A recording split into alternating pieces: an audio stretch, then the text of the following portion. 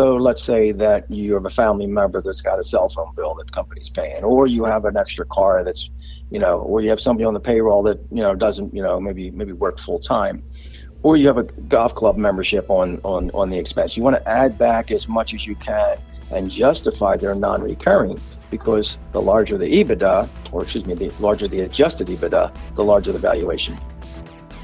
The NJ Staffing Podcast is your invitation to be entertained and informed by fun and casual niche industry conversations. From cannabis legalization to temporary placement to hiring in regulated industries, we're talking about staffing in New Jersey. Hi, everybody. Welcome back to NJ Staffing Podcast. My name is Fred Amakuchi from Data Screening, and I'm your host. This is brought to you by the New Jersey Staffing Alliance. The New Jersey Staffing Alliance was started in 1960, and it helps promote the success and growth of the New Jersey staffing industry.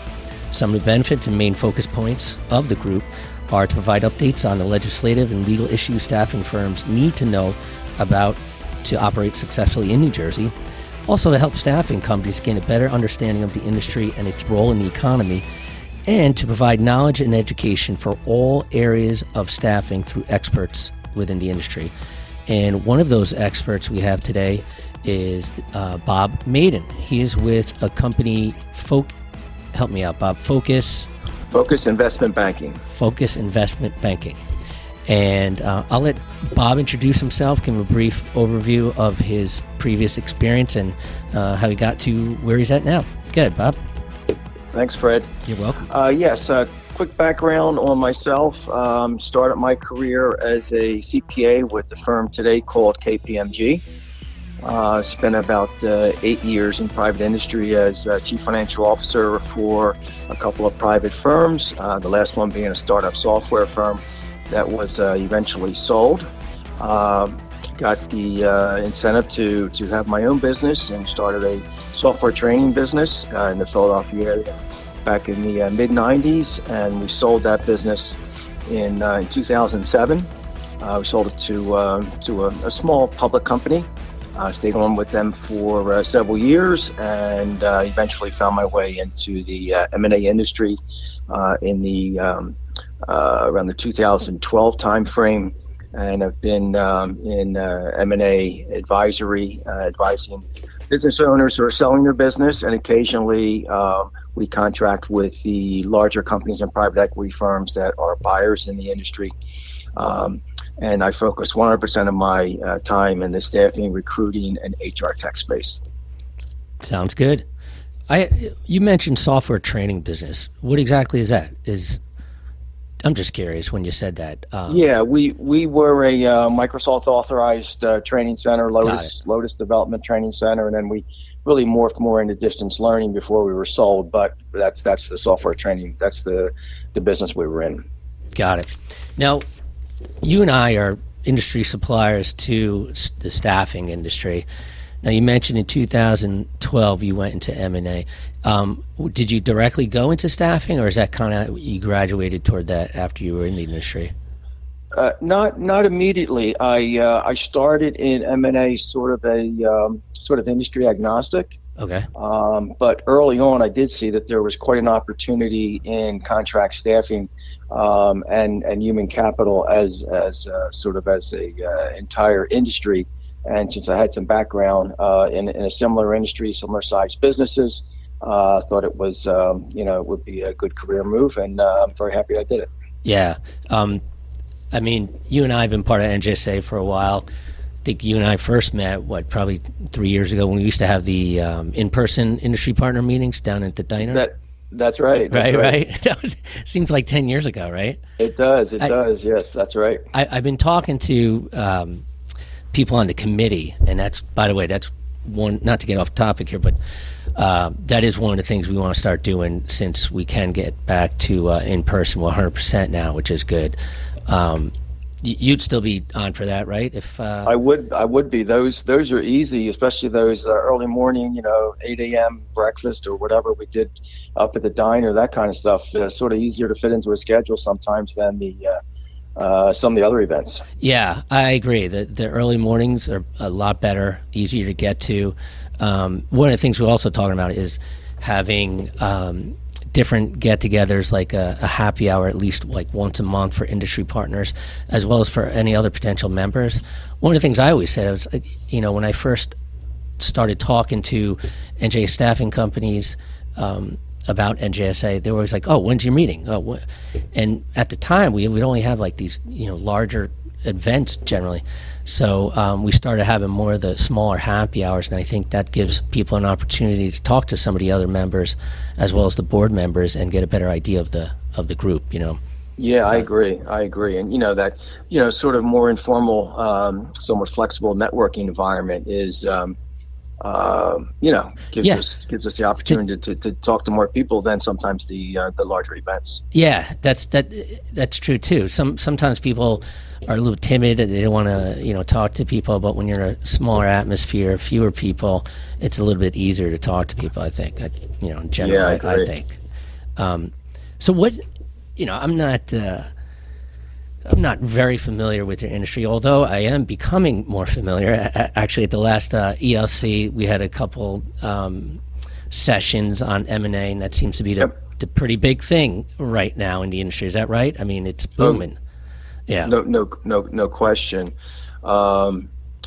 It's certainly been active for several years. I've been in now for 8 years. Almost all that's been staffing related, and I say staffing, but it's really human capital management across the board, because we also get involved with payroll companies and PEOs and RPOs, and contract staffing is probably the busiest segment of what we do, because that's the buyers love the recurring revenue, but the entire human capital management space is just very, very active. Yeah, that's what I've been hearing even since last year. Now, what about you guys? What specifically do you provide, or what are some of your services within the M&A industry? Sure. So, we call it a sell side service. So when you're when you're an M&A advisor, you're either working on behalf of a seller or the buyer. The majority of the time, we're working on behalf of the business owner, the seller, who's looking to in many cases, it's a sale process where the business owner or owners are retiring, and what we do. Probably the two biggest things that we do to add value is, we know all the buyers in the space. You have to know all the buyers if you're going to be in my business. So we go to all the industry events where all the buyers are, whether it be private equity or larger private businesses. And the other side of it is, because we do some, majority sell side, we do some buy side. We see a lot of letters of intent. We see a lot of deals. Mm-hmm. So we can look at a set of financial statements for a business, and literally with hours of analysis, relatively small amount of time, we really can say, well, this is where valuation would be, and this is the type of buyer would be interested in your business, just because we are focused 100% in this space. Right. And I'm assuming because of your background, that's kind of, you have such knowledge in that area? Yeah, it helps. It helps that I, was formerly a CPA, because obviously there's a significant financial component to what we do. It also helps that I was a business owner that went through the process. I actually went through it twice in selling my business. So there's a non-financial side, the whole thought process, the emotional side of selling the business. There's the experience that I have sort of covers both angles, and it's one of the reasons why I got into this space, but it's one of the reasons why I really like what I do. Yeah. And what about COVID? What happened with COVID? How'd that affect things on your side? Sure. So, deals still got done in 2020 and 2021, but there was definitely some changes to the components of the deals. Obviously, COVID had a negative impact on many businesses. We also, will occasionally represent a healthcare staffing business, and they're on the other side of that. They're still on sort of a COVID bubble in some respects, just because of the nature of their business. But one of the challenges for the COVID period with the business that was on the market was to make sure that the buyers weren't going to value it purely on the what has been the industry standard, which is trailing 12 months. So a typical valuation is going to be the trailing 12 months adjusted EBITDA. Think of it as profitability, but we do a couple calculations to add back perks and some non-recurring expenses to come up with what we call adjusted EBITDA, and then you multiply it by a multiple. Well, it was unfair, obviously, to have a down period, possibly in 2020 or 2021, negatively impact the business that had been successful for years and years and years before that. So really, the impact was that our negotiating strategy would change and make sure that buyers were looking at the larger picture to get the profitability of a business, not just the typical trailing 12 months. So like the 12 months, which would be kind of standard, you're saying that during COVID, you kind of had to take even a longer period of time? That's right. Yeah. We'd look back 3 years, look back 5 years, look at the forecast going forward, and have a much broader view of what we would use as a calculation for profitability. Again, what we call adjusted EBITDA, simply because so many businesses, had some interruption of the business in 2020 and some obviously also in 2021. It seems to be getting back to some sense of normalcy here in 2022. But nobody wants to sell on a down cycle, and clearly 2020 and 2021 were a down cycle for a lot of businesses. Yeah, I remember, I forget who it was. We had a prospect, one of our sales reps was talking to, and she was just telling him, because we had the contract out to them, and we don't have a contract, it's basically an agreement because of background checks. And she kept telling the sales rep that they're going through a merger. And so, the sales rep came to me and it's like, oh, should we believe her? I'm like, yeah, it's happening right now, big time.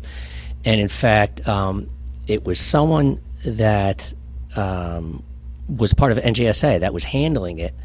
And so I checked with him, and he clarified. He's like, yeah, they're going through, they're working with us. I said, oh, but that was the first time I heard the term EBITDA. And then again, I heard it at ELC, and I'm like, I don't know too much about the business, but I'm starting to learn. This is pretty cool. What is EBITDA again? It's the definition of it is earnings before interest, taxes, depreciation, amortization. There you go. Okay. I mean, there's a rationale behind why it's even used. I don't want to bore you with it, but there is a rationale why it's used. But we take it a step further. Everybody in the transaction, the M&A world, takes it a step further, because we really sell based on adjusted EBITDA. And adjusted EBITDA is that EBITDA that I just mentioned, which has a definition to it. Mm-hmm. You can take a look at a P&L and just add back those items that are in the definition. But what a buyer, or I'll put it from the seller standpoint, what the seller wants to add back is any expenses that are non-recurring. So let's say that you have a family member that's got a cell phone bill that the company's paying, or you have an extra car that's, or you have somebody on the payroll that, doesn't, maybe work full time, or you have a golf club membership on the expense. You want to add back as much as you can and justify their non-recurring, because the larger the EBITDA, the larger the adjusted EBITDA, the larger the valuation. Got it. Dry cleaning. Anything that you can justify as non-recurring, and we get very aggressive in what we will add back, and because everything on a deal is negotiated, and that's part of it. So how long do these deals usually take then? 6 to 9 months is typical. 6 to 9, okay. Yeah, sometimes sooner, sometimes longer, but 6 to 9 months is really the best estimate for the timeline from starting the engagement to closing. You guys ever uncover some really absurd things? Maybe, I imagine. Can you give any examples of that? Well, I would say that there's a lot of there's businesses, business owners, and probably their accountants that get a little more aggressive in what they allow the business to pay for. That is clearly a non-business expense, right? Without going into specifics, but I think other than that, that's probably the biggest area of sort of sort of out of bounds type information is really what some business owners will run through the company that are non-business items. Yeah. We had a number of, I was speaking to a tax guy from NJSA, and he was saying the same thing, that you guys, you're almost like a lawyer, friend, consultant, not just a tax person, not just a financial guy, but it's kind of everything. Thank you for listening in. Stay tuned for the next part in this conversation. The New Jersey Staffing Alliance is the nonprofit trade association for contract staffing, direct hire, and temporary placement firms. For more information about the benefits of joining the Alliance, visit our website at njsa.com.